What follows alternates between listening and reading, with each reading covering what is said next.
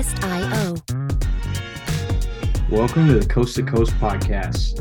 We are back here with episode 23. I am your host, Kyle Creasy, and I'm here with my two co-hosts, Emmett Ernsberger and Luke Walker. Glad to have these guys back again. Nice to just have two regular co-hosts. I think the first episode with these guys went really well. So happy to bring it back again. It's going to be a recurring thing every week now. So hope you guys like it. But today we've just got a few different topics to kind of cover. We want to kind of cover a lot of the offseason. I know we've talked about it in bits and pieces, but we want to do a little more in depth. We're going to give you some of our best or favorite acquisitions from this past offseason. We as a group of three have put teams in tiers of where we think they fall based on their offseason. Then after that, since the offseason for the most part is wrapped up, pending a Kevin Durant deal or maybe whatever happens to Donovan Mitchell, but we just kind of have to go with what we see at this point. We're going to give you who we think are the contenders and we're going to rank our contenders after we list them for you. And then we're going to top it all off, ranking our top 10 shooting guards, continuing our position rankings. So very excited to bring you guys all this stuff today.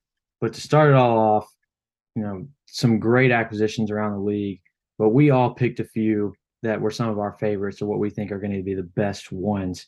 I'm pretty sure we all picked three. Am I right on that? Yeah, that's correct. Yeah. Yep. Well, funny how that turns out because we didn't even set a number, but we all just picked three. I think it'll turn out well. I think it's safe to say that all three of us, two of them happen to be the same. So we're going to talk very in depth about those two, and those two specifically happen to be Malcolm Brogdon and Rudy Gobert. So first, just kind of starting out on the Celtics getting Malcolm Brogdon this past offseason. It was a 5-for-1 deal, but there was nobody within the Celtics actual rotation that they traded to acquire Brogdon. It was like Daniel Tice, Aaron Nesmith, Malik Fitz, and two others, been blanking on the names right now. And then they traded their first-round draft pick next year. Considering that was the value for Malcolm Brogdon, don't blame them for doing it. Great. He's going to help greatly, but I think it's just the biggest question for the Celtics going into next season, and it was honestly a question people had for the team this past season, was where's the extra playmaking or the traditional ball screen point guard or just guy who can kind of take over and actually be a true point guard opposed to running your offense through two wings who are score first, which there's nothing wrong with that. I mean, we've seen an evolution from both Tatum and Brown in terms of playmaking and kind of Marcus Smart's more playmaking as he has to have more of that role with their current roster. But now they're able to get a guy that's his strong suit. It's going to help them tremendously. And, Boston last year, in terms of points per possession, were in the 43rd percentile in plays with pick and roll with the ball handler. And Brogdon himself last season was in the 90th percentile of pick and roll ball handlers in terms of points per possession. Brogdon also brings another element to this team of putting real pressure on the rim that this team needed a little bit. I mean, Tatum and Brown, both pretty good at getting to the rim, but they can kind of settle sometimes, and they need somebody who's just really aggressive getting to the rim. Nobody besides Rob Williams on this team was above the 65th percentile last year at attacking the rim. Brogdon himself was in the 90th percentile, again, another category. So, two biggest needs, in my opinion. Brogdon comes in and immediately upgrades that massively. I just want to kind of take it to you two real quick. What do you think that the acquisition of Brogdon does for the Celtics team, and kind of how do you think he fits? I know he's coming off the bench to start the season. Wouldn't shock me at all if he ends up being a starter. I also think that this move kind of elevates Boston to become the favorite. I know whenever we were coming into the offseason, it was kind of like, oh, well, if Chris Middleton was there, Milwaukee probably wins, but I think that this move elevates Boston a little bit, and they're probably my favorite in the East going into next year. But what do you two think that this Brogdon move to Boston means and how he fits? It's definitely a big get. I thought the Celtics were going to be one of the top two favorite teams to win it all next year. And definitely after the finals, you had to picture them getting a playmaking guard through free agency, maybe someone like Dennis Schroeder, who's kind of on the lower end, but being able to go get Malcolm Brogdon for almost nothing is honestly incredible for the Celtics. Yeah, I agree with what you said, Kyle. I think that, we get into the season, Brogdon's going to be in that starting lineup, and I really like the way he fits with that roster. And, a team that was in the finals last year and came up a little bit short, I really think Brogdon can be that guy that, helps them take that next step and become the favorite. So I really like this acquisition, and I think that this has put the Celtics in a great position. Yeah, for sure. I actually thought it was funny that you said that, Emmett, because Schroeder, was on the team till like the trade deadline Yeah. last year. I think that it's like he does excel in those areas, but for some reason it just wasn't a great like fit with him there. But I do think that like a change of scenery here and a player that is really high level, almost like borderline all-star when fully healthy and when playing to his best, do think like we've all agreed on that he's going to accommodate this team very well. But the next acquisition, where Emmett's going to take this one over just because Emmett was the first one whenever we were all talking about this to really dive in. But it's Rudy Gobert. Emmett, go ahead and tell us how you think he's going to impact this T-Wolves team. Okay, so I was really big on the Timberwolves. I still am big on the Timberwolves. Last year, I actually had them all the way to the Western Conference Finals against the Warriors. And I mean, overall, the one thing they were lacking was the defensive centerpiece. And they did give up a ton of picks and a ton of players, but when it really comes down to it, relieving Karl Anthony Towns defensively and offensively is going to be a big step for them. Rudy Gobert coming in there and just being defensive centerpiece, like I said, is going to help them tremendously. I mean, they're going to be able to spread the floor more with Cat. Ants can be able to take more, and just once again, Rudy Gobert in the middle, doing what he does best, just blocking shots and being a defensive animal. Whether you like Rudy Gobert or not, he's going to lift them into contention easily.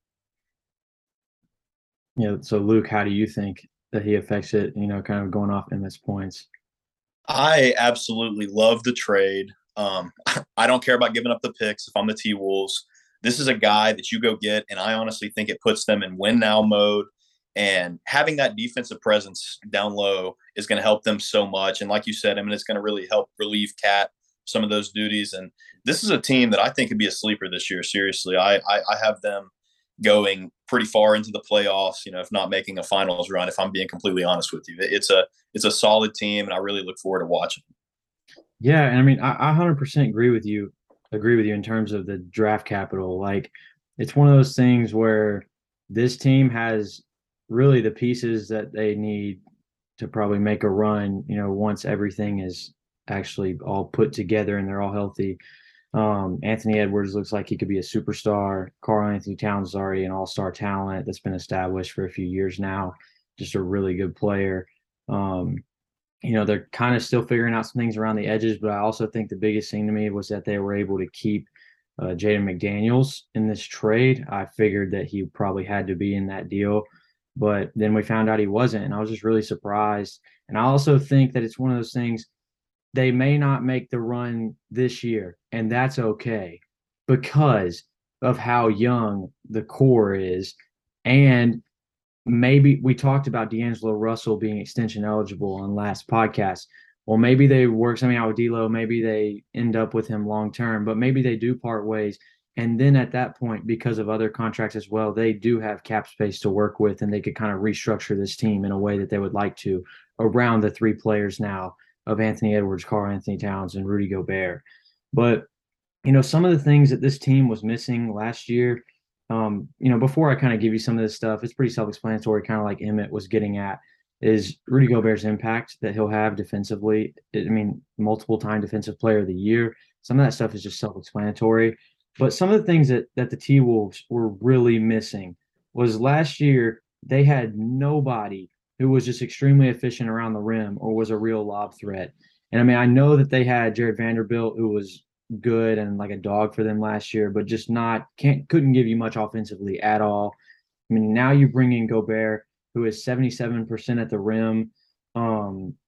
And I just think that gives them another element now, because Cat is not really much of a banger or a presence down low because of how he's evolved. So this Chris Finch, he's able to create a lot of different looks and creates a very dynamic offense that we saw last year.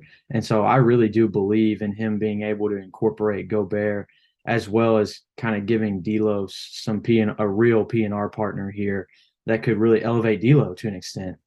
And also, the guys that it looks like are going to be starting this year are D'Angelo Russell, Anthony Edwards, Jaden McDaniels, Karl Anthony Towns, and Rudy Gobert. I mean, that's what we expect. And when you look at this lineup last year with Jared Vanderbilt on the floor, they played 325 possessions together. They were in the 39th percentile in both points per 100 possessions and in point differential.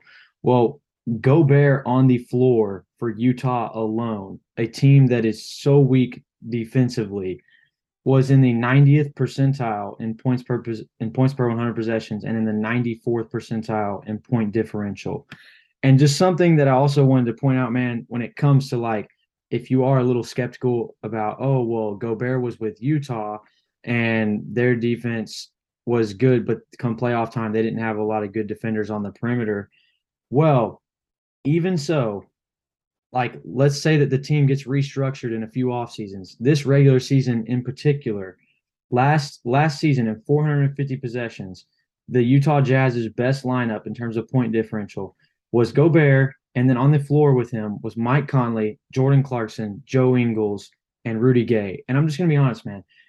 If that lineup with those four around him can have a point differential plus 18.4 and be well above average both offensively and defensively, I promise you that Rudy Gobert with this starting lineup is going to be more than fine.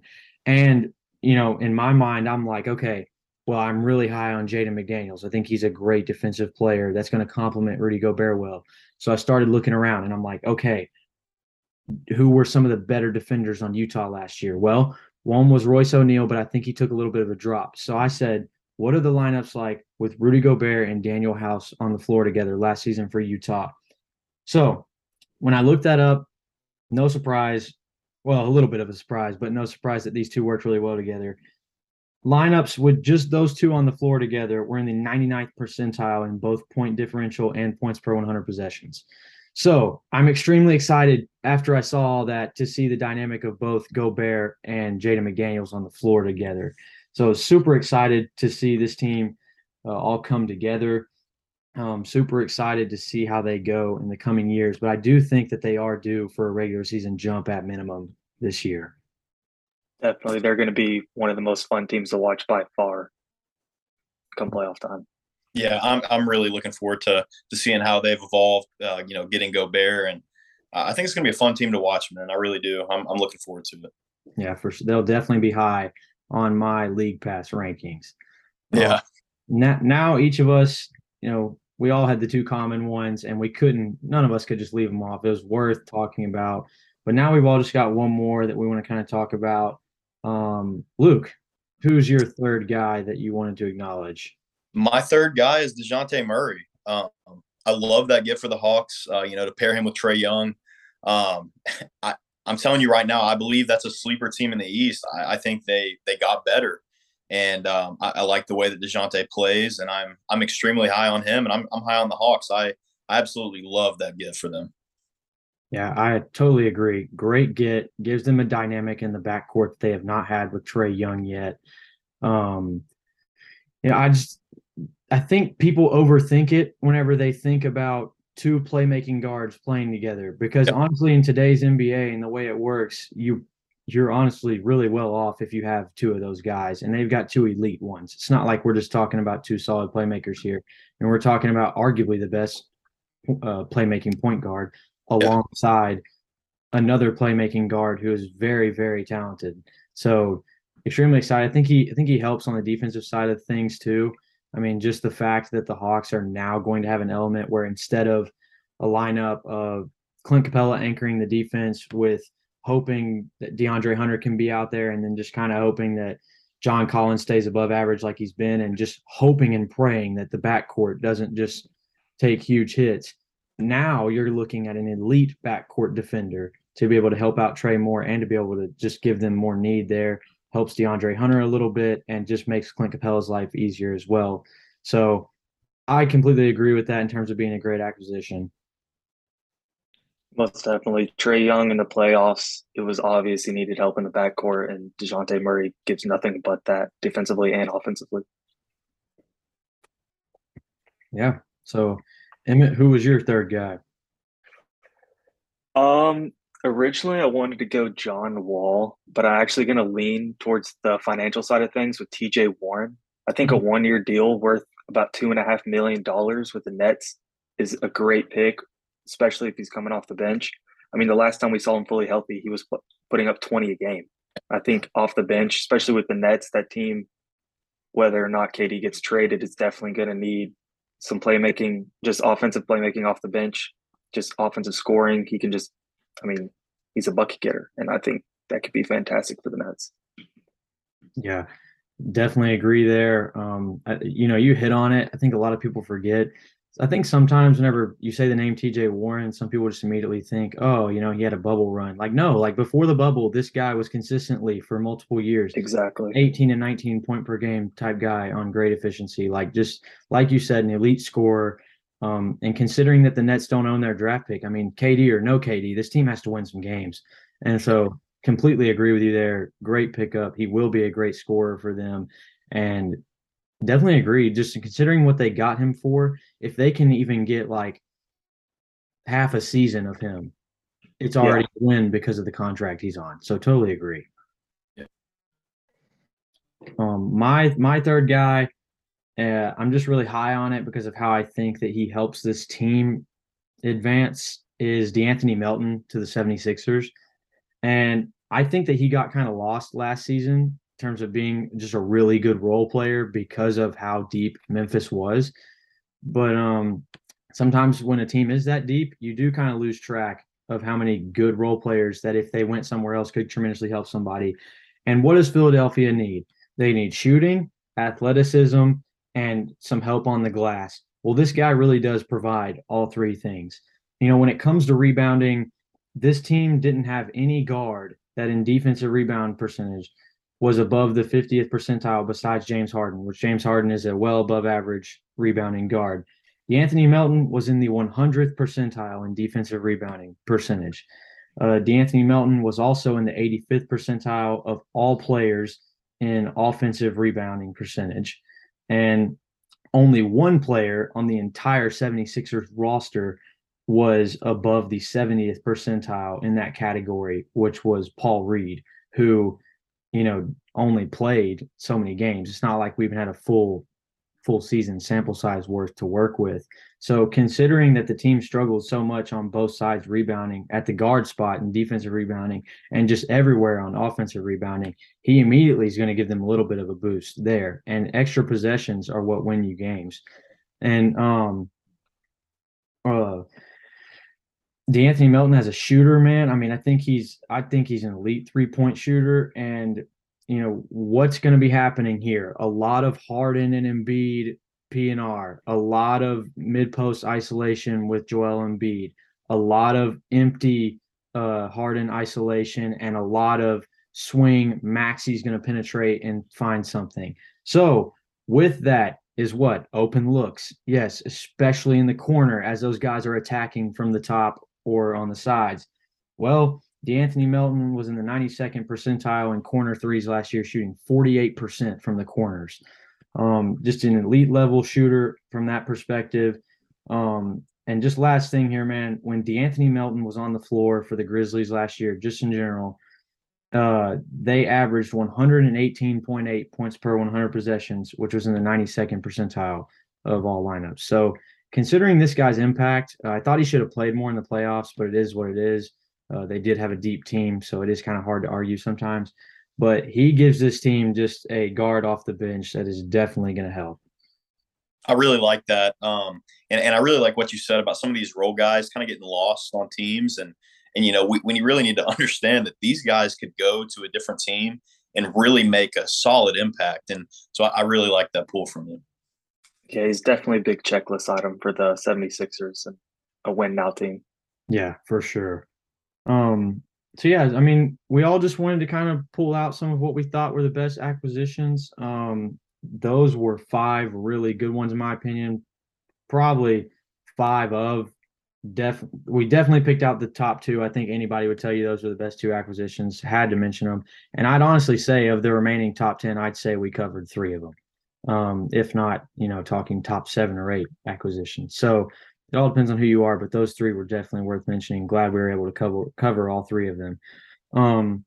Now going into kind of ranking teams off seasons.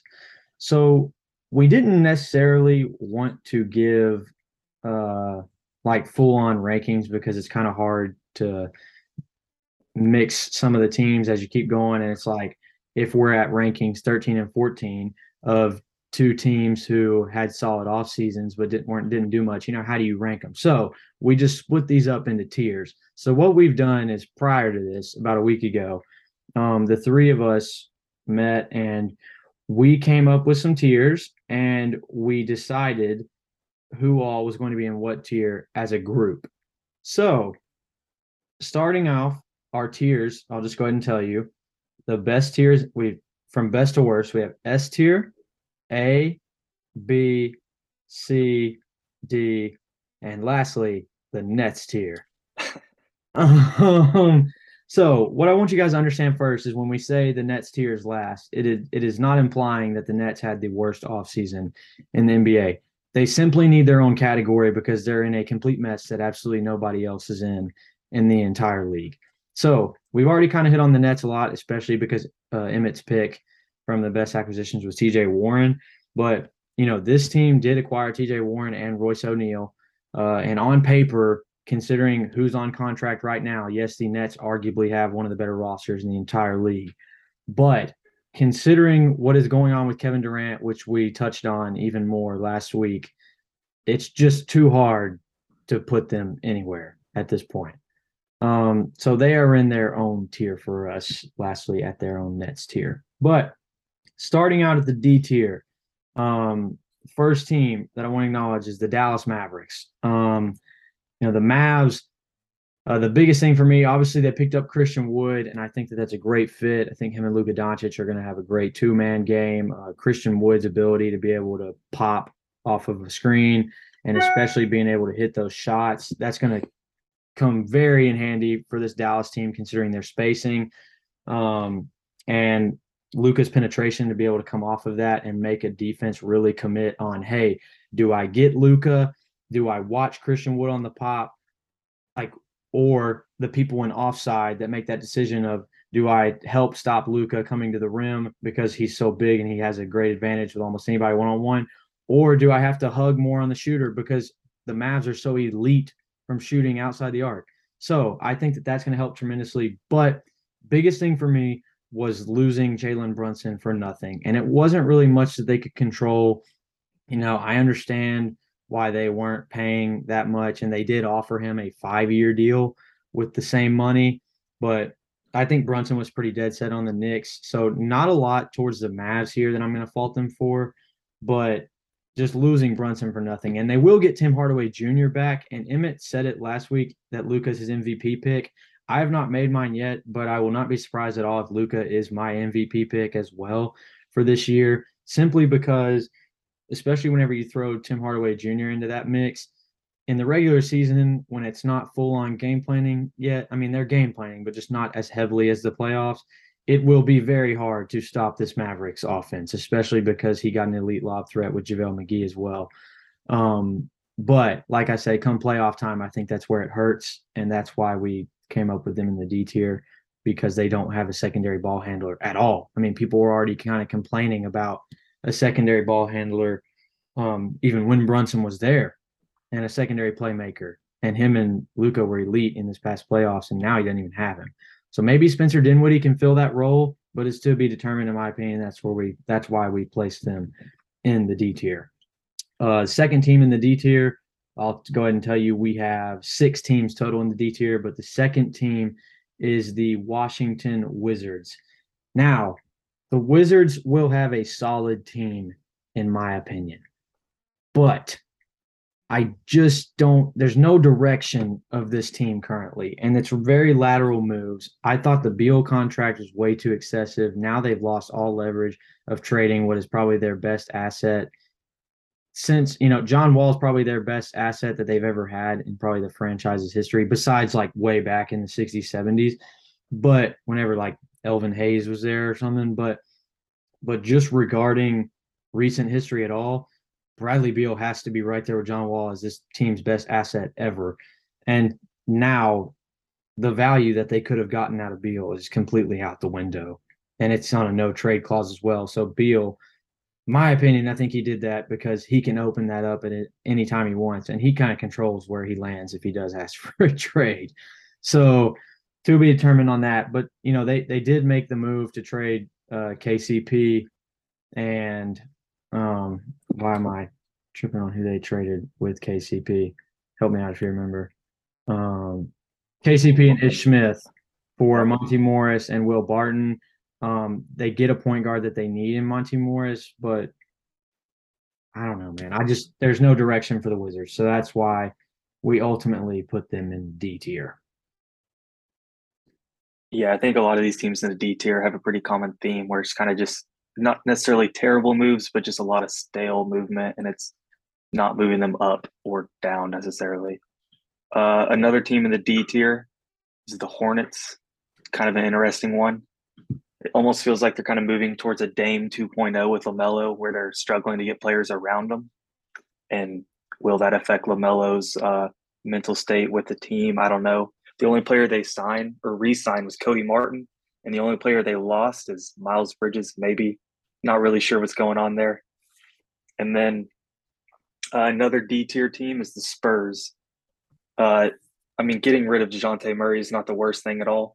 They're definitely going full rebuild mode. They're putting everything they got on the gas towards the Victor sweepstakes, but that's just not at all a guarantee.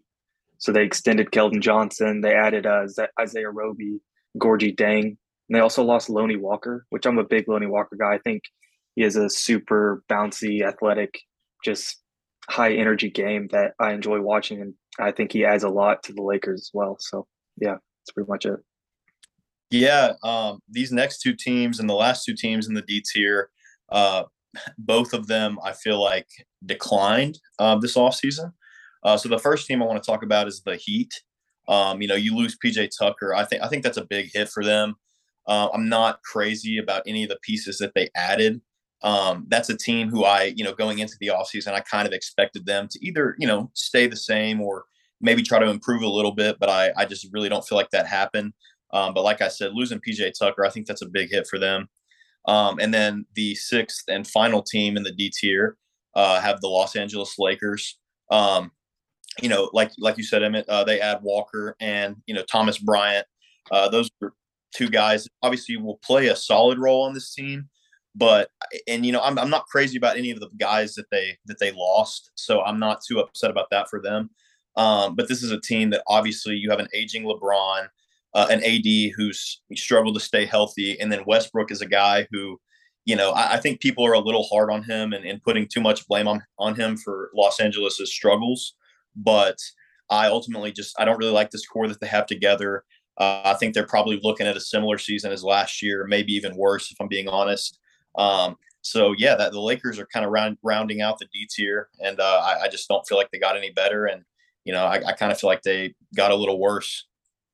It definitely feels like a stereotypical LeBron offseason at this point, where you just add a bunch of, I don't want to say no names, but just people who are trying to almost redo their career, prove their worth, and then they just kind of slide into LeBron's place and they either excel or disappear into absolutely nothing.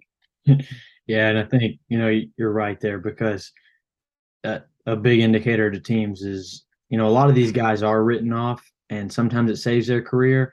But if you don't play well off LeBron James, you're probably like being a role player, not necessarily guys, but being a role player. If you're not very successful around LeBron James, you're probably not going to be very successful almost anywhere.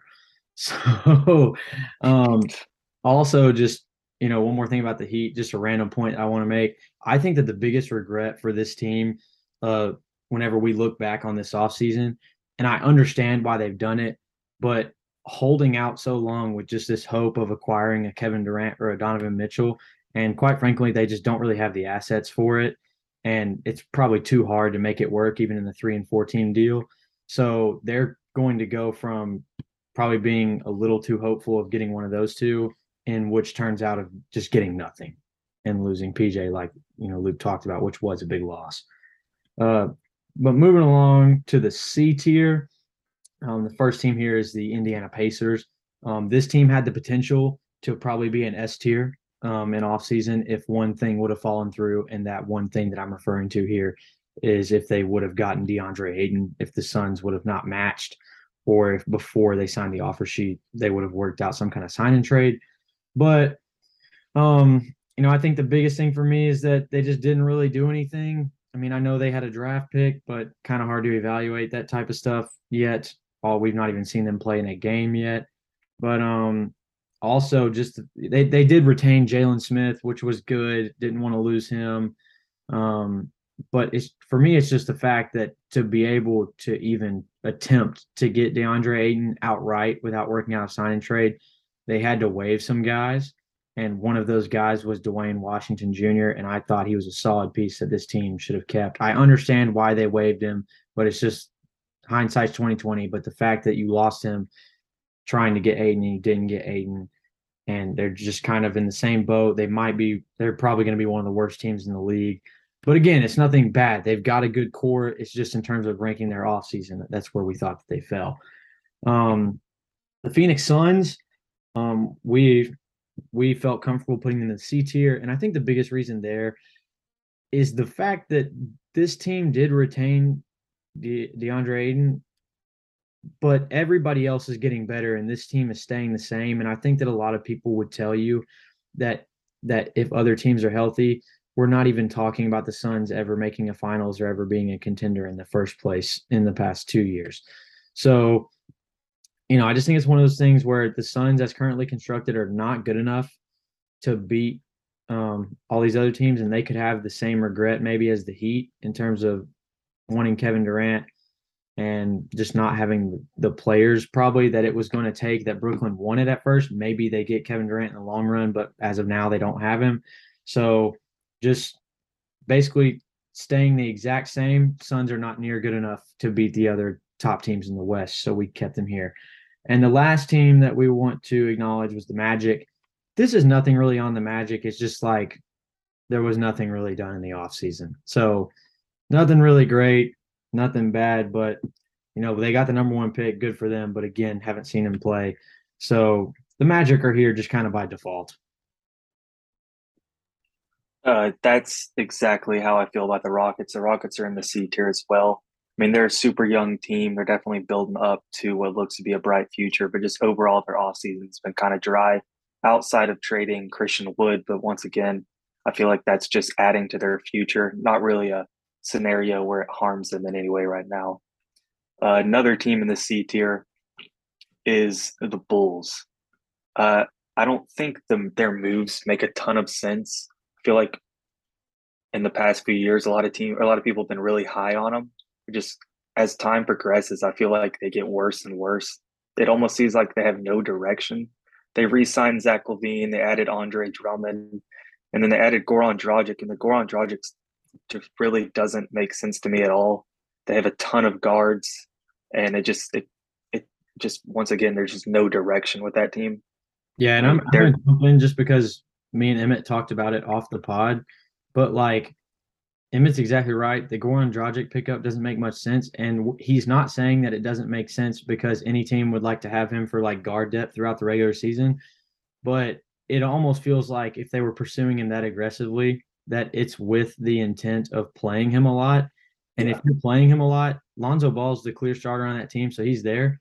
There is no world where Goran Dragic should be playing above Ayo Dosunmu, and that's probably what's going to happen if you ask me right now.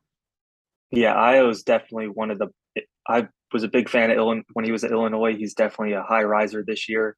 And, I mean, even Kobe White, I know he's not had the strongest career, but, I mean, just Goran just doesn't make a ton of sense at all to me. And then another C-tier team is the Grizzlies. We felt like they just needed to make a big jump. They were definitely missing something, and it just didn't really happen. They extended John Morant. They re-signed Tyus Jones, but they lost Kyle Anderson and DeAnthony Melton. I mean, just a lot of staleness from the Grizzlies. Nothing that makes me like sit up and excited for their season. Honestly, outside of John Morant, this team seems very dry going into next season, and that's nothing against their team skill. They're going to be fantastic, but I don't think that jump really happened, and that's why they're in the C tier. So the next C tier team have the New Orleans Pelicans. This is a team, looking at who they've lost Gary Clark, Jared Harper, Tony Snell. I'm not torn up about these losses.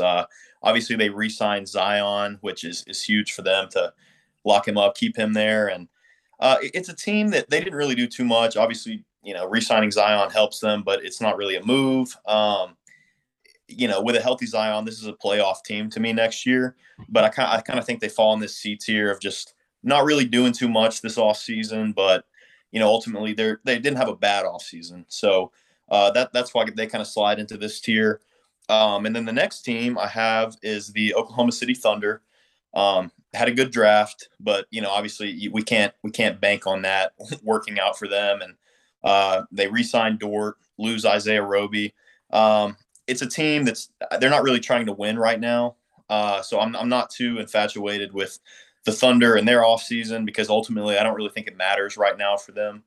But yeah, that kind of rounds out the C tier. And those are two teams that I don't really feel like did anything to improve, but they're kind of sitting where they are. Yeah. So moving along to the B tier, the first team I have here is the LA Clippers. Clippers, man, what looked like they might lose Rocco in unrestricted free agency, they were able to extend him 2 years. They added John Wall. They were able to bring Amir Coffey back on a very team-friendly deal. They extended Batum. They were able to bring him back for 2 more years. So he was going to be an unrestricted free agent. So just the fact to retain all of those guys as well as pick up John Wall for what's going to be a mid-level exception, bringing all these pieces to a team that's as loaded as they are, hard to not put them in the B tier just in terms of improving. So they were the first team there. The next team that I've got are the Toronto Raptors. And the Raptors, the first thing they did was they went out and they made sure they locked up Boucher. So they kept Chris Boucher on a very team-friendly deal at 3 years, $35 million. They were able to bring Thad Young back on a 2-year deal, who was good for them after they traded for him this past season. And then they also brought in Otto Porter Jr., who this team really needed some more wing depth. And they get a perfect two-way guy that's just a good complementary piece. That was a big part of the Warriors' playoff run, just in terms of being a great role player. So just solid offseason for the Raptors, and definitely improved off the Otto Porter draft pick alone. And we're not talking much about draft picks here, but considering this team needed a 5-man and the way that I've heard them talk about Christian Coloco out of Arizona, maybe he can fill some minutes there. So I really do think that it was an improved offseason for the Raptors. We all did. I mean, putting them here. And then the New York Knicks, I think they definitely deserve to be a B tier team here for offseason, just because they brought in Isaiah Hartenstein on a 2-year, $16 million deal. Great deal for a guy that's going to be one of the best backup centers in the league. He already was that for the Clippers last year. Definitely a guy the Clippers wanted to keep, but just couldn't afford him after they did everything else.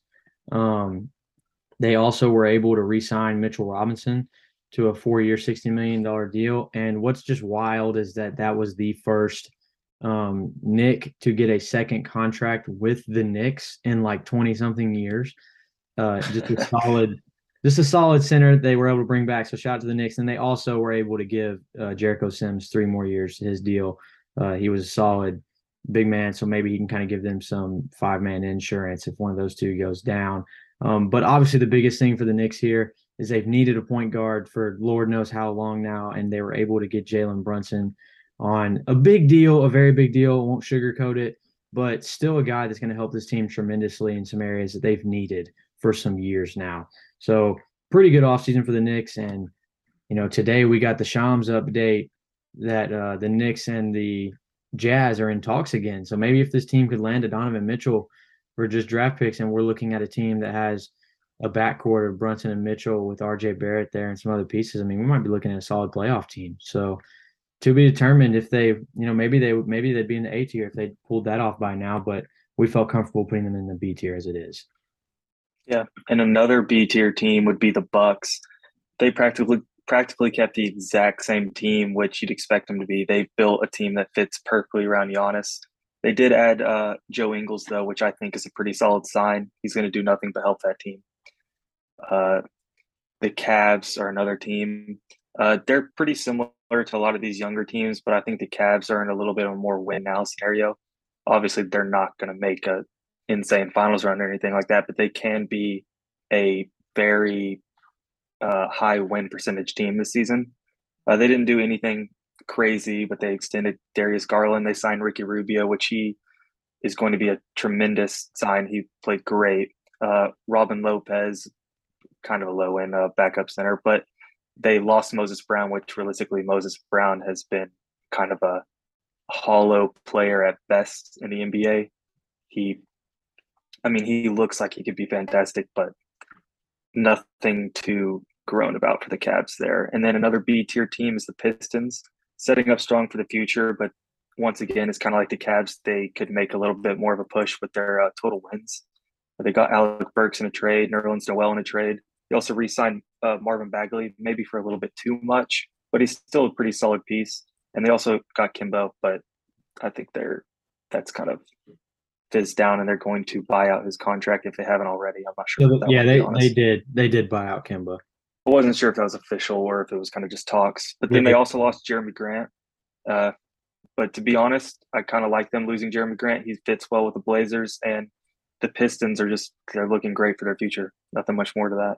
Yeah, it's just also they did lose Grant, but it's the fact that they flipped Grant into a first round pick, which then flipped into Jalen Duren. So Definitely. even though he's a rookie, they were able to gain a centerpiece out of that alongside Cade Cunningham that they don't have if they don't move Jeremy Grant. So yeah. So the next team here, we have the defending champs, the Golden State Warriors. This is an interesting one to me because looking at what they've lost, lose Damian Lee, lose Gary Payton, lose Otto Porter. But, you add Dante DiVincenzo, JaMychal Green. I really like the young guys up and coming that they have. I think Kuminga probably takes a jump this coming season. Get a healthy James Wiseman. This is a team to me that's, still a top tier team in this league after this offseason, and I don't see them going anywhere anytime soon. They still have that Steph Curry guy who's pretty solid. So, the next team we have here, the Denver Nuggets. So, lose Will Barton, Boogie Cousins, Austin Rivers, but pick up Bruce Brown, KCP, DeAndre Jordan. They re-signed Jokic to the Supermax, which is great for him. Super happy for him.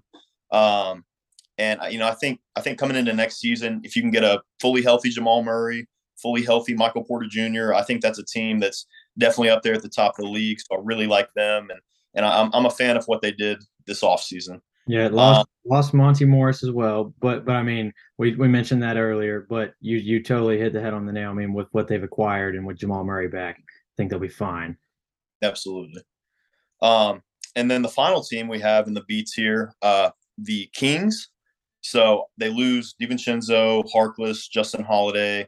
And I think they kind of had a sneaky offseason here. These are two additions that I really like with Kevin Huerter and Malik Monk. I really like that for them. Obviously, they draft Keegan Murray, so we'll see how that plays out. But it looks like a solid pick as of now. That kind of rounds out B tier. And I'm a fan of what they did this offseason. Yeah, and I think that the funniest thing is that when you watch the Kings post-trade deadline after the Sabonis move, things just looked clunky. But when you go look at the numbers on Fox and Sabonis pick and rolls, which they ran about 14 a game, they were 1.22 points per possession, which is just insane. And the fact that they were able to do that without a lot of shooting surrounding them, and now they've acquired shooting this offseason, I'm very intrigued, like you said, to look at the Sacramento team next year and see how the offense continues to improve.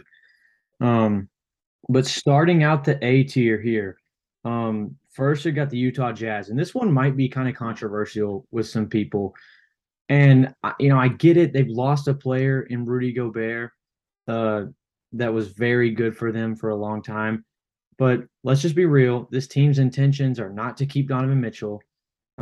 They were in talks. They're in talks right now with the Knicks, the Hornets, and the Wizards. Who knows what happens, but they're clearly in a direction where they're very open to trading Mitchell and they want to rebuild. They own their draft pick this year. Man, it's just the fact that they were able to gain 5 firsts out of that. I mean, the draft capital there was just crazy. And for a team that's not going to have aspirations of winning, that's it's a great haul. And they've also got some pieces out of the deal to be able to match Gobert's salary.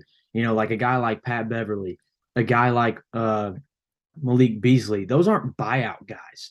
Those are guys that you could maybe get a young player with some promise, not like crazy potential, but like a young player that's just not, you wouldn't write them off yet. Or maybe you get a first round pick for one of them, or maybe you get a second or two. And it's just the fact that you'll be able to get draft capital out of guys that you weren't even planning on using.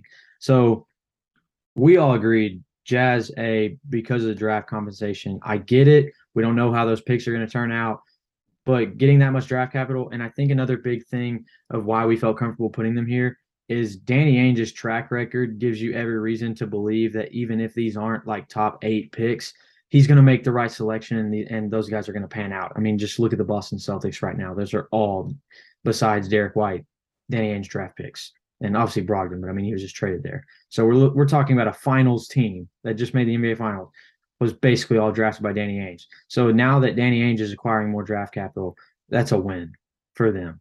And the second of 4 A-tier teams here are the Philadelphia 76ers. This team had a big 3, big 4, whatever you want to call it. I wouldn't call it a big 4, but just a group of 4 really good players in Joel Embiid, James Harden, Tyrese Maxey, and Tobias Harris, but they had hardly anything around those guys. And now this offseason, they were able to acquire DeAnthony Melton that I touched on earlier. They were able to get Daniel House, who some people had already kind of written off. But 2 notable things here is that Daniel House was a great defender for the Utah Jazz last year. And he also, when he played with James Harden on the Rockets, was the best of the best whenever it came to shooting the 3-pointer off of James Harden passes. I don't remember the number on that, but I remember that he was like above the 95th percentile in terms of 3-point percentage when shooting off of James Harden passes. So the fact that you get that back, a guy that's familiar with James Harden, and then they got PJ Tucker, gives this team grit that they need, gives this team another good defender for guys that are 3s and 4s, helps a little bit with rebounding that we touched on. Just another great shooter off of Harden passes whenever he played in Houston.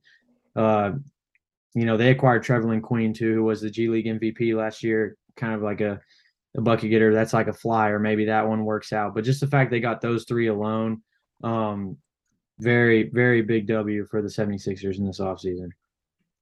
Yeah, and another A-tier team is the Hawks. Luke already kind of touched on the DeJounte Murray addition, but just overall, DeJounte Murray is giving that team so much more that they were definitely lacking. Being able to allow Trae Young to kind of take a break on defense, take a break on offense as well. Trae Young is, I believe, about 95th percentile when it comes to catch and shoot threes, which, I mean, DeJounte Murray with the ball in his hands, giving it to Trae Young, sounds fantastic. They were also able to add players like Justin Holiday, Aaron Holiday, Frank Kaminsky, Mo Harkless, which are, I mean, not incredible names, but definitely names that give them a lot of bench depth. They lost Kevin Huerter, Gallinari, DeLon Wright, and Gorgie Dang. But when it's all said and done, DeJounte Murray is the name that stands out, and that's just a fantastic addition through and through. Yeah, I agree with that 100%, Emmett. And moving on to the last team in the A tier is a team that I'm really excited about, the Portland Trailblazers. Obviously, you add Jeremy Grant and Gary Payton in the offseason. I think both of those guys are going to fit extremely well on the Blazers. Watching Gary Payton's postseason run this past year, I'm really high on him, and I think that he can really have an impact there. And I'm also looking for Simons to take the next step next year, and I really think he will. So I'm excited for that pairing with Dame. And like I said, they're 2 big additions. I'm really looking forward to watching them, play with this team. And I think that they had a great offseason. Yeah, and I just want to jump in on the Blazers, man, because I know that might be a controversial one as well. but it's the fact that we've never seen Damian Lillard with what's going to be probably a above average defense. And so with some of these additions, Jeremy Grant being their 4 now, Josh Hart is on this team. They picked up Gary Payton the second in the offseason. Just that's a defensive presence that Damian Lillard honestly has never had.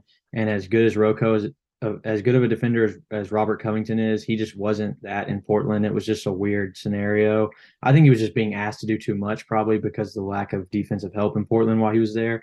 But now they have that.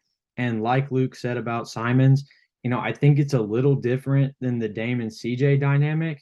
And I'm not calling Simons like a better player than CJ, but the fact that you have two legit, like great playmaking guards that are high volume 3-point shooters, that's just tough to guard no matter who you are. And Dame and CJ were a great backcourt, but CJ is not like the high volume, prolific 3-point shooter that Simons is, or as good of like a PNR player as Simons is.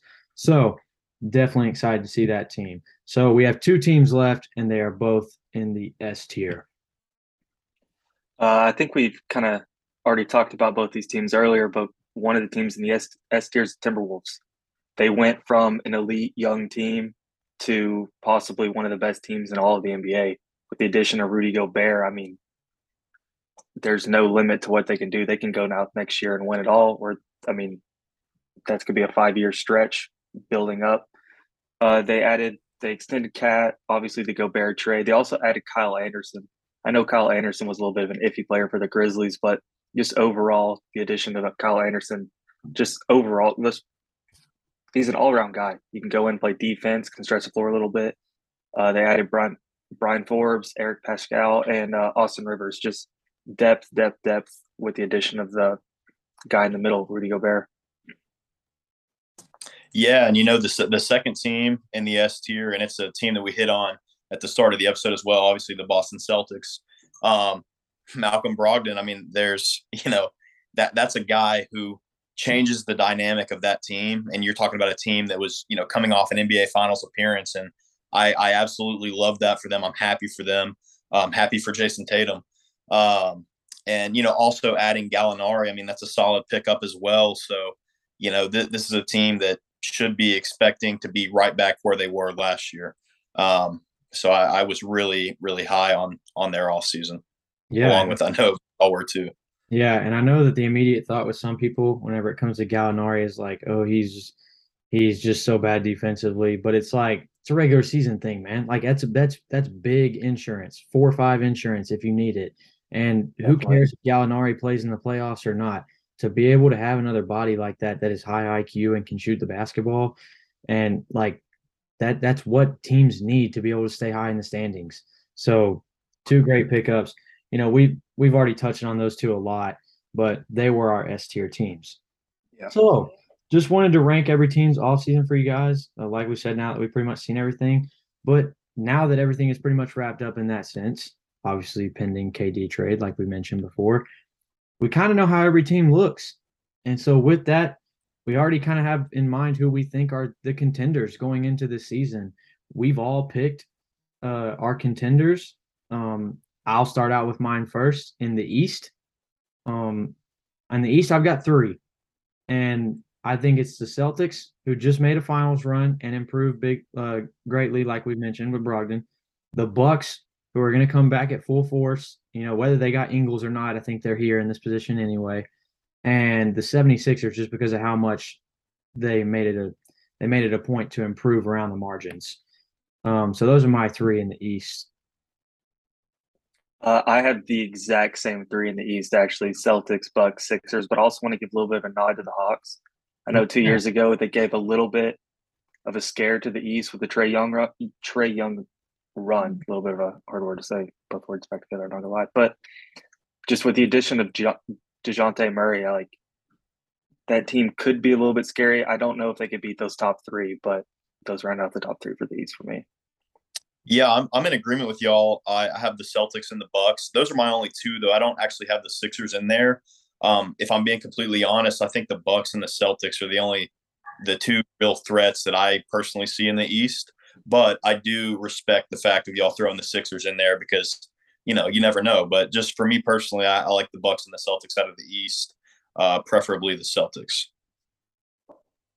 Yeah, I do think that those two are like a step above the 76ers, but I also am very confident in the Sixers, so that's why I wanted to recognize them as a true contender because I do think that they have what I would call like a puncher's chance. And so I don't think that they're like on the outside in my opinion. Like I really think that they're there. But I agree that the Bucks and the Celtics are ahead. Out west, I also have three contenders, and it is the Denver Nuggets, the Golden State Warriors, and the LA Clippers. I have the Warriors, Nuggets, Clippers, and Timberwolves. I've got the Warriors, and then I have the Clippers, and then I have the Nuggets and the T Wolves as kind of a sleeper from the West. I really do think it'll be between the Warriors and the Clippers, but I wouldn't be surprised to see a healthy Nuggets team or a T Wolves team in that position. So that's my four from the West. Yeah, I definitely see why you guys put the Timberwolves, and I'm very high on their offseason, just like we've all reiterated before we've gotten into this.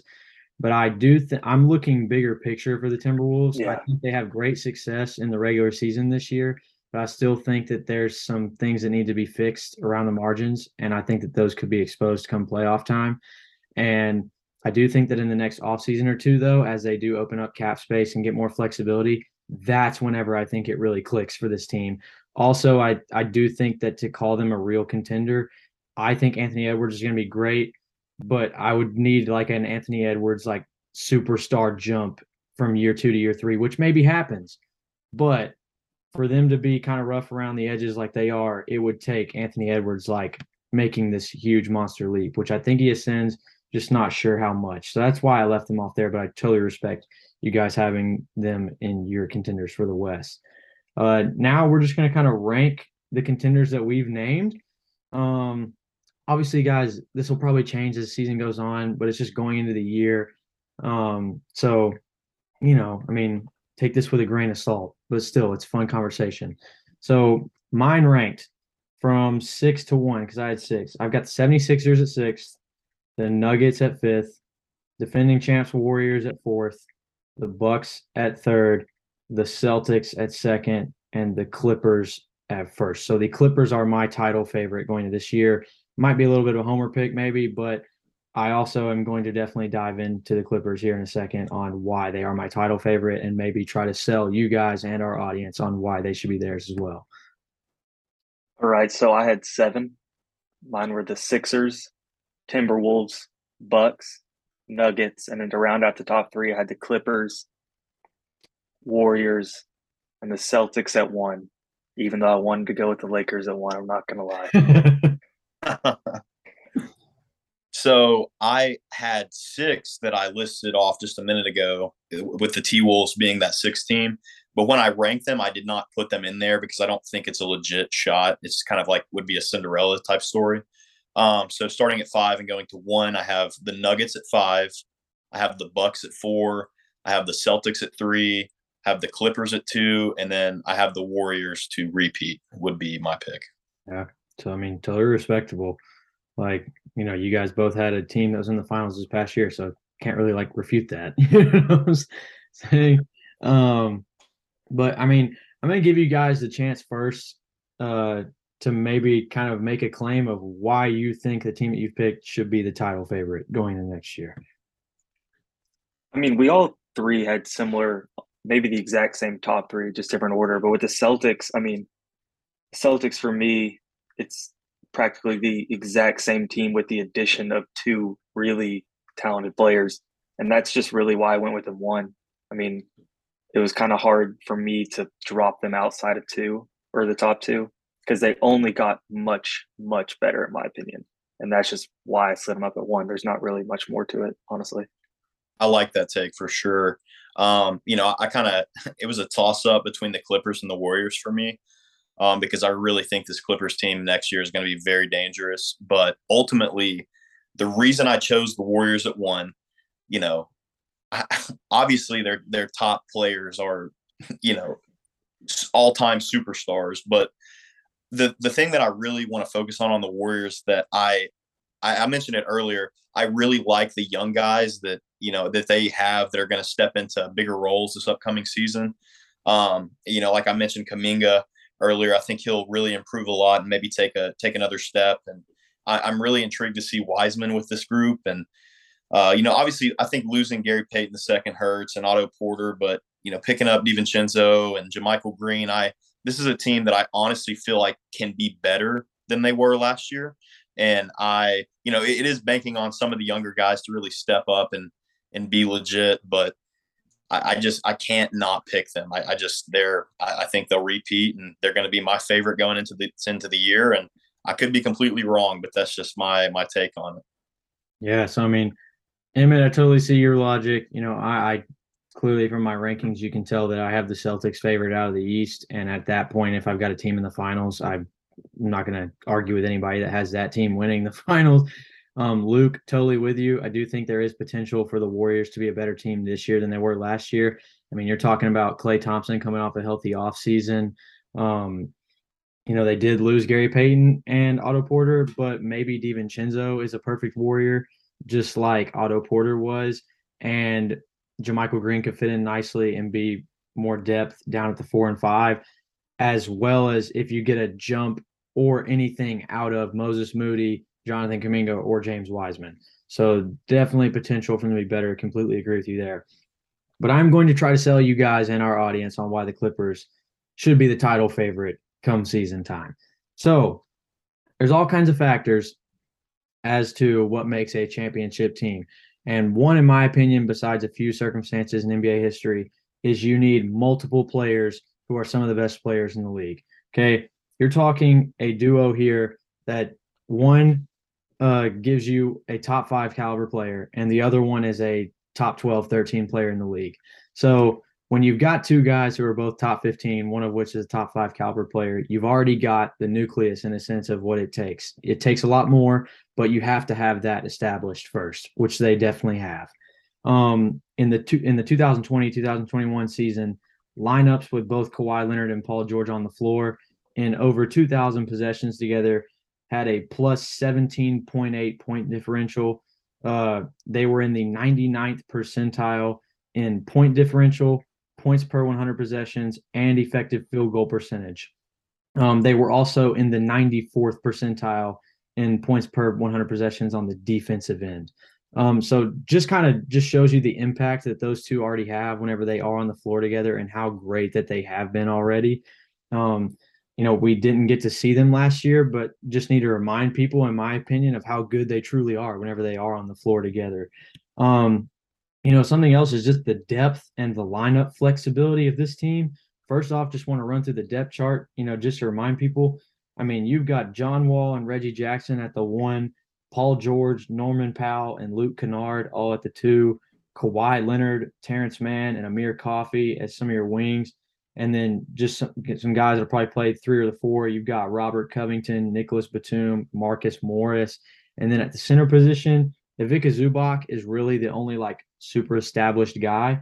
But maybe we get something. We signed Moses Brown on a training camp deal, and we drafted Musa Diabite out of Michigan.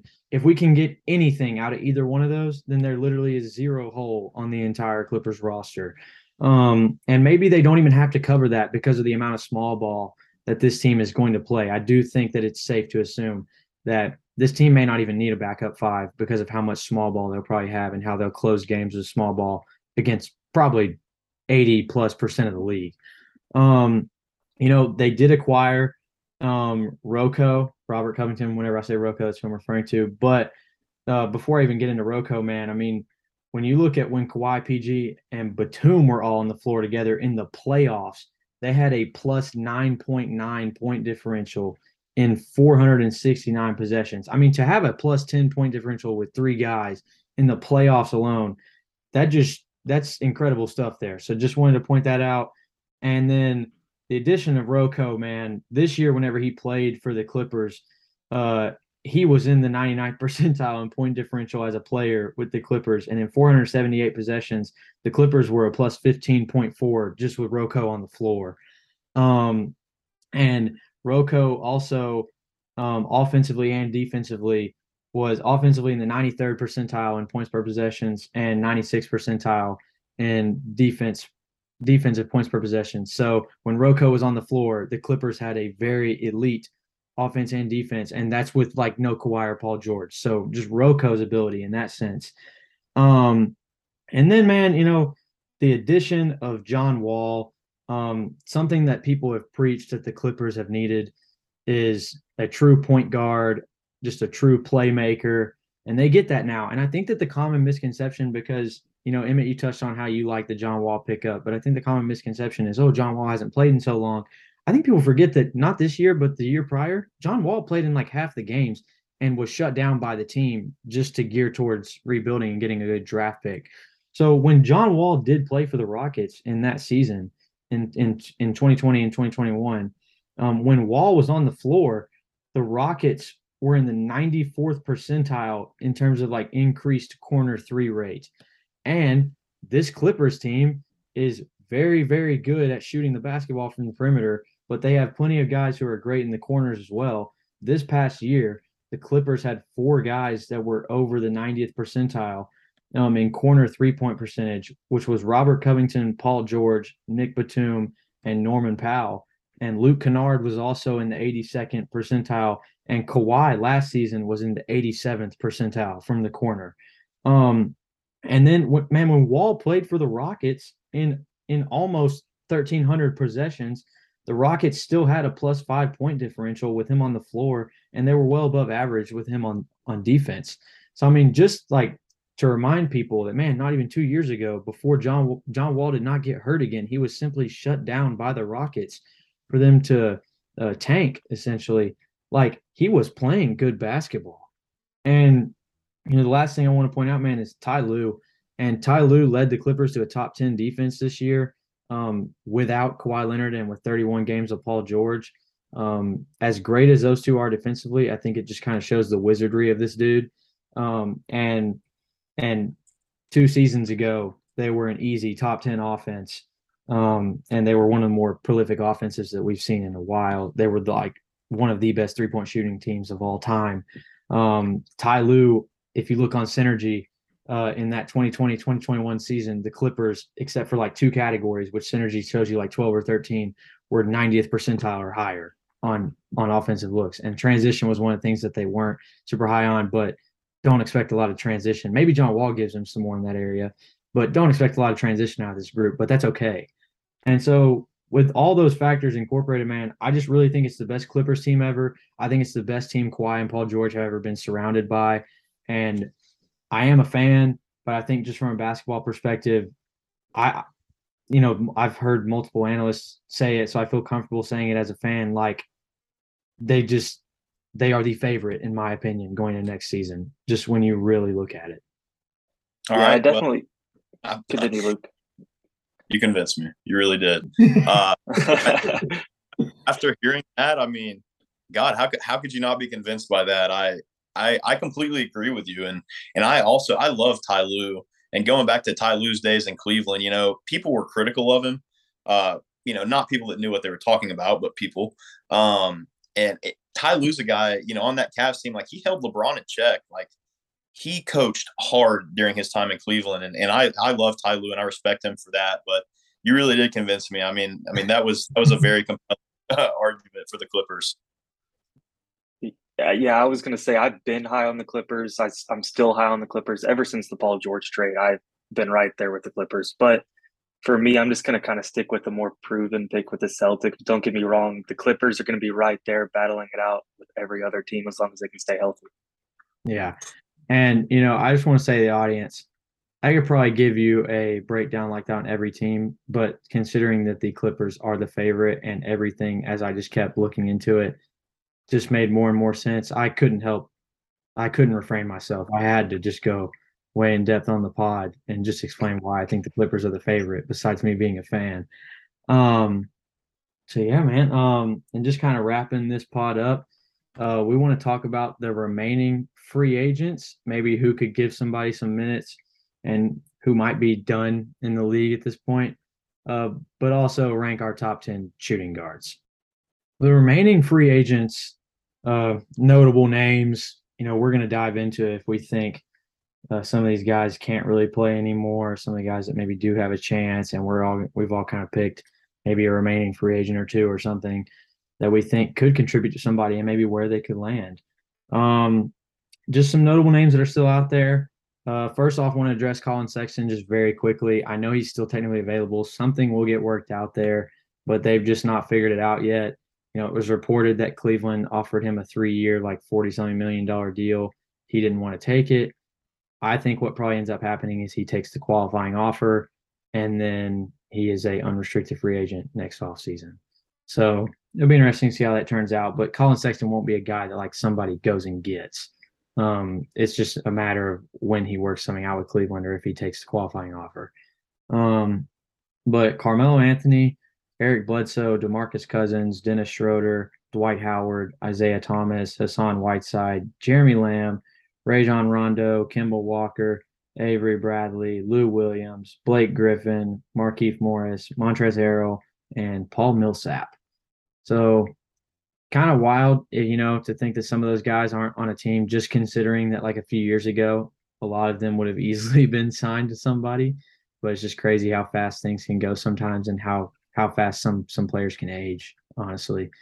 I've listed some guys that I really and truly think are kind of done and are nothing more than like a maybe locker room leader if a team has a spot. And those guys that I think can maybe be like some locker room presence are Lou Williams, Blake Griffin, and Paul Millsap. Honestly, I think Montrezl Harrell might be done in this league. I'm sure he gets a flyer somewhere at some point, whether it's this year, next year. But I just think teams have kind of figured out that he doesn't really give you winning basketball, and he's too old to be a part of your young core anymore. And I don't really think Markieff Morris has a spot anymore. And some of it's not really his fault. He got the neck injury last year, but those are the guys that I think are pretty much done in terms of contributing to a team on the floor.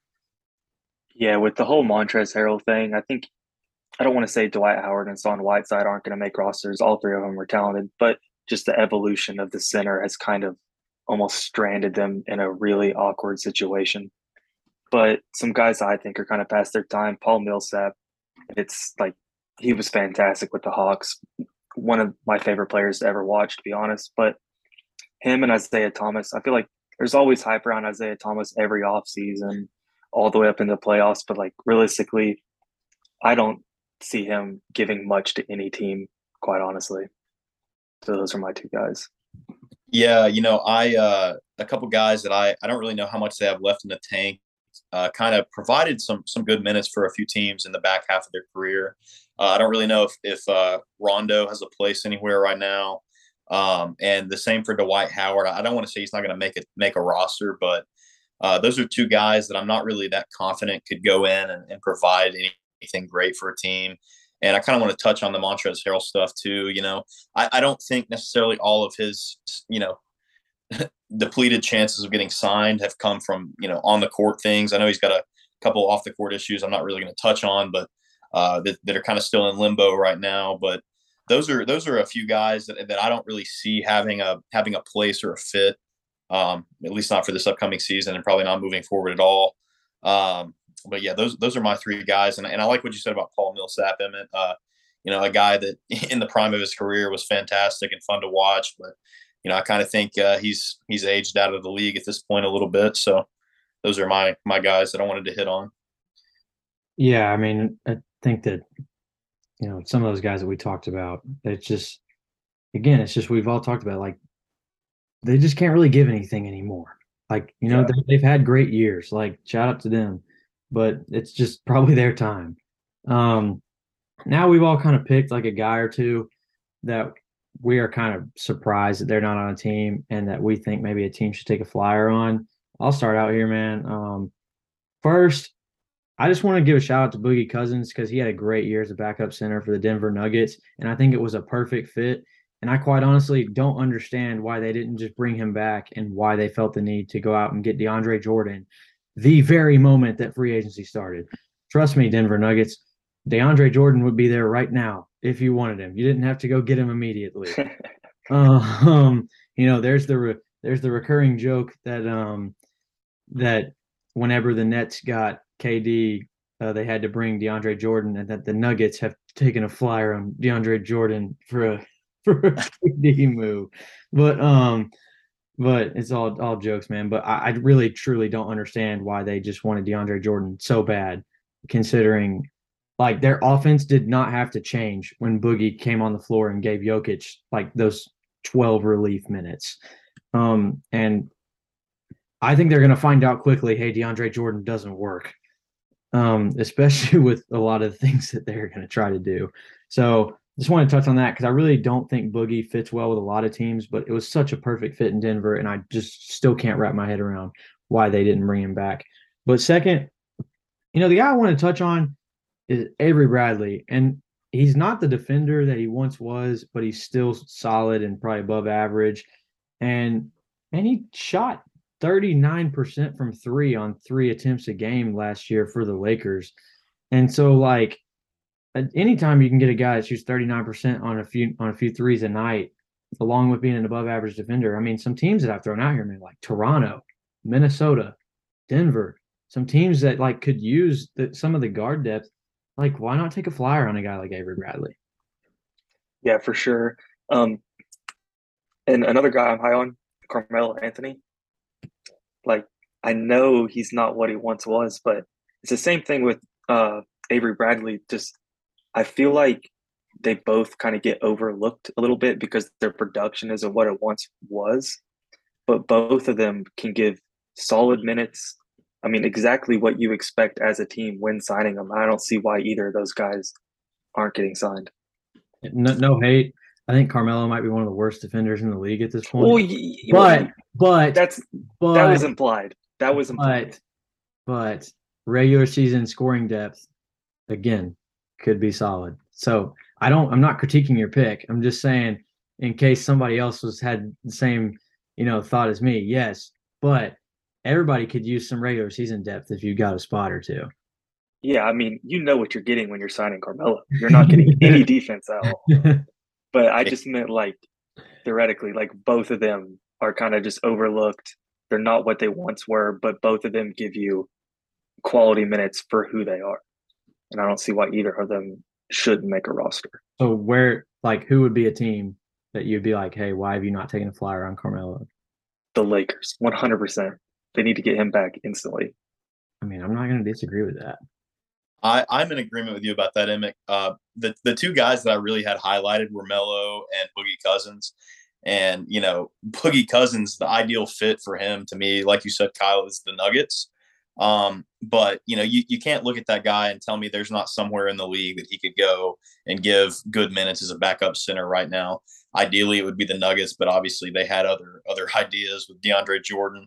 And I also agree that Carmelo is an atrocious defender, but at the same time, Emmett, I completely agree with you that I would love to see him back on the Lakers and be able to come off the bench and maybe offensively provide a spark every now and then, and then, score a few points a game here and there. And that's something I'd really like to see. And those are really the two guys that I really had highlighted for guys that I think should be on a roster right now. But yeah, those are kind of my two guys for that. Yeah, I also had not necessarily a specific player, but I just had the Clippers in general. Like, I know their team is almost perfect, but if they had a spot available or just any urge to go get a backup center, there's a handful of backup centers that could give you a variety of different things depending on who you wanted. Yeah, and I'll step in on that one, but kind of like I hinted at earlier, I don't think it's that big of a concern because of how much small ball this team is going to play. Like, yeah. I really do think we are in store for a lot of small ball out of this Clippers team. Yeah, definitely. But, last thing to just wrap this podcast up, man, we've got our top 10 shooting guards to continue our positional rankings for you guys. Same deal as last week. We're going to give our honorable mentions first. I just want to acknowledge first, and I think that these two would agree with me, this list was probably harder than I thought it was going to be. Yeah. When I went into it, I thought shooting guards were going to be kind of straightforward, and then I got into it, and I was like, oh my gosh, this is very hard, like almost as stressful as the point guards list was. And there's not as much talent in the shooting guard position as there's the point guard, but there's not a big gap in between a lot of them. So you really have to sit there and argue with yourself who's better than who. But I'll give my honorable mentions first. Very tough. My 8 through 10, I was debating just as much with these two honorable mentions, but my two are Gary Trent Jr. and Anthony Simons. My one honorable mention is Klay Thompson. Okay. And my two were Klay Thompson and Gary Trent. So, it's kind of funny that both of y'all had those guys. And this is very tough. I agree with you. 8 through 10 was very hard. They could have kind of all interchanged for me, but it was a fun list to make, but it was definitely tough. Yeah. Emmett, you're up. All right. I don't know if I'll be able to beat the Trae Young at 9 from last episode, but we'll see how it goes. 10, I have Desmond Bane. Same. 9, Tyrese Maxey. 8, Zach LaVine. 7, DeJounte Murray. 6, Bradley Beal. 5, Donovan Mitchell. 4, I have Devin Booker. 3, Jaylen Brown. 2, Paul George. And 1, Anthony Edwards. Oh, Got to go with Ant. Listen. Okay. The superstar jump happened last week. Maybe Trae at 9 was beat this week. The superstar jump happened last week. He is the best shooting guard. Though I think the only person who can compete with him is Paul George. I'll be completely honest. We'll see. So I'll go ahead and I had Bane at 10 as well, and we were kind of trending the same way. And then I noticed it was mixed up, and I was like, he's not going to do it, is he? He's not going to do it. He did it. But I will mention it is based off if we think that they're going to make a jump as well. And Emmett's sticking by it. He thinks that Anthony Edwards is going to have a superstar leap, which year 2 to year 3, normally you do see a big progression, but we'll see. I do need to say, though, I am not riding Anthony Edwards bias. I hated Anthony Edwards in college, despised him, but here we are. Something happened. I don't know what it is. Luke, you're 10. Let's hear it. All right, so at 10, I have Anthony Simons. 9, I have Tyrese Maxey. 8, I have DeJounte Murray. 7, Jaylen Brown. 6, Zach LaVine. And at 5, I have Anthony Edwards, who I also have taking a jump to the 5th spot, not the 1st spot. And moving forward from 5 with Ant is number 4, I have Donovan Mitchell. 3, I have Bradley Beal. 2, I have Paul George. And at number 1, I have Devin Booker. Okay. So you expect like a Brad Beal bounce back, right? I do. Yeah, I really do. And I think, at the top of his game, he's a top 3 guy at the 2. Okay. And Jaylen Brown was at 7, right? Yeah, he was. And that was really tough for me because honestly, 6 through 10 was tough. And all those guys could be interchangeable, but I do have him at 7. What makes you lower on Brown than probably the consensus? I don't really have a dead set answer on that other than just from watching games. It's just I think the way that I'm doing lists, it's like, okay, if I've got a team right now, what order am I taking these guys? And Zach LaVine over Jaylen Brown, that was kind of a toss-up for me. But ultimately, I just was going off my gut instinct with it, if I'm being completely honest with you. Yeah. Well, I gotcha. And last thing I want to ask is what did it come down to when debating Booker and PG? I think Booker comes out and Booker is a top 3 MVP guy for me this year. Okay. So I think that kind of you guys can't see, but Emmett just shook his head. I definitely did shake my head to that. One Emmett. So I think Booker's a guy who I think will have an outstanding year in the regular season. Not high on Phoenix postseason wise, but that was really tough for me because after hearing you talk about it, Kyle, I'm kind of on board that the Clippers are winning the championship this year.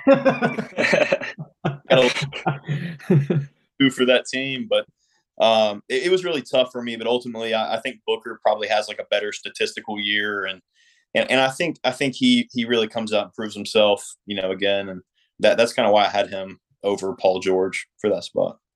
But I don't think, for me personally, those are the two. I don't think there's I can't put anybody else in that top two other than those two guys for me personally. Yeah. So my list, man, 10, I got Desmond Bain. 9, I got Zach LaVine, and I want to go ahead and touch on that one, man. I was never a Zach LaVine guy as it was, and this year when the Bulls actually did have somewhat of a successful season, it came with Zach LaVine in a Robin role. I mean, DeMar DeRozan was stellar this year in the regular season, and LaVine was his two-man. And I mean, to be like a 6 seed and you're the second guy, I just still wasn't very pleased with what I was seeing out of LaVine, and especially the poor performance in the playoffs. I know he ended up getting hurt, but it was a very, very poor playoff showing from LaVine, and it wasn't even like he was the first option. He couldn't really get to any spot. I know Drew Holiday's great. I know the Bucks have some great defenders, but he looked terrified in terms of trying to create a shot. And it was his first playoffs, man. I get it, but still. I expect a Tyrese Maxey jump. I've got him at 8. 7, I've got Bradley Beal. At 6, I expect Anthony Edwards to be up here and approaching the top 5. I expect a leap, but not to Emmett's trajectory here. But I do expect a leap, and I do think that there is potential for a superstar leap. So I'm not going to call anything crazy here. At 5, I've got DeJounte Murray. I noticed I've got him a little higher than you guys. I think that him and Trey will both unlock a different perspective of each other's games. So I'm excited to see him in that role. At 4, I've got Jaylen Brown. 2 and 3 here, I think they are interchangeable, and I would go either way, just in my opinion. But at 3, I do have Devin Booker. At 2, I have Donovan Mitchell, and at 1, I have Paul George.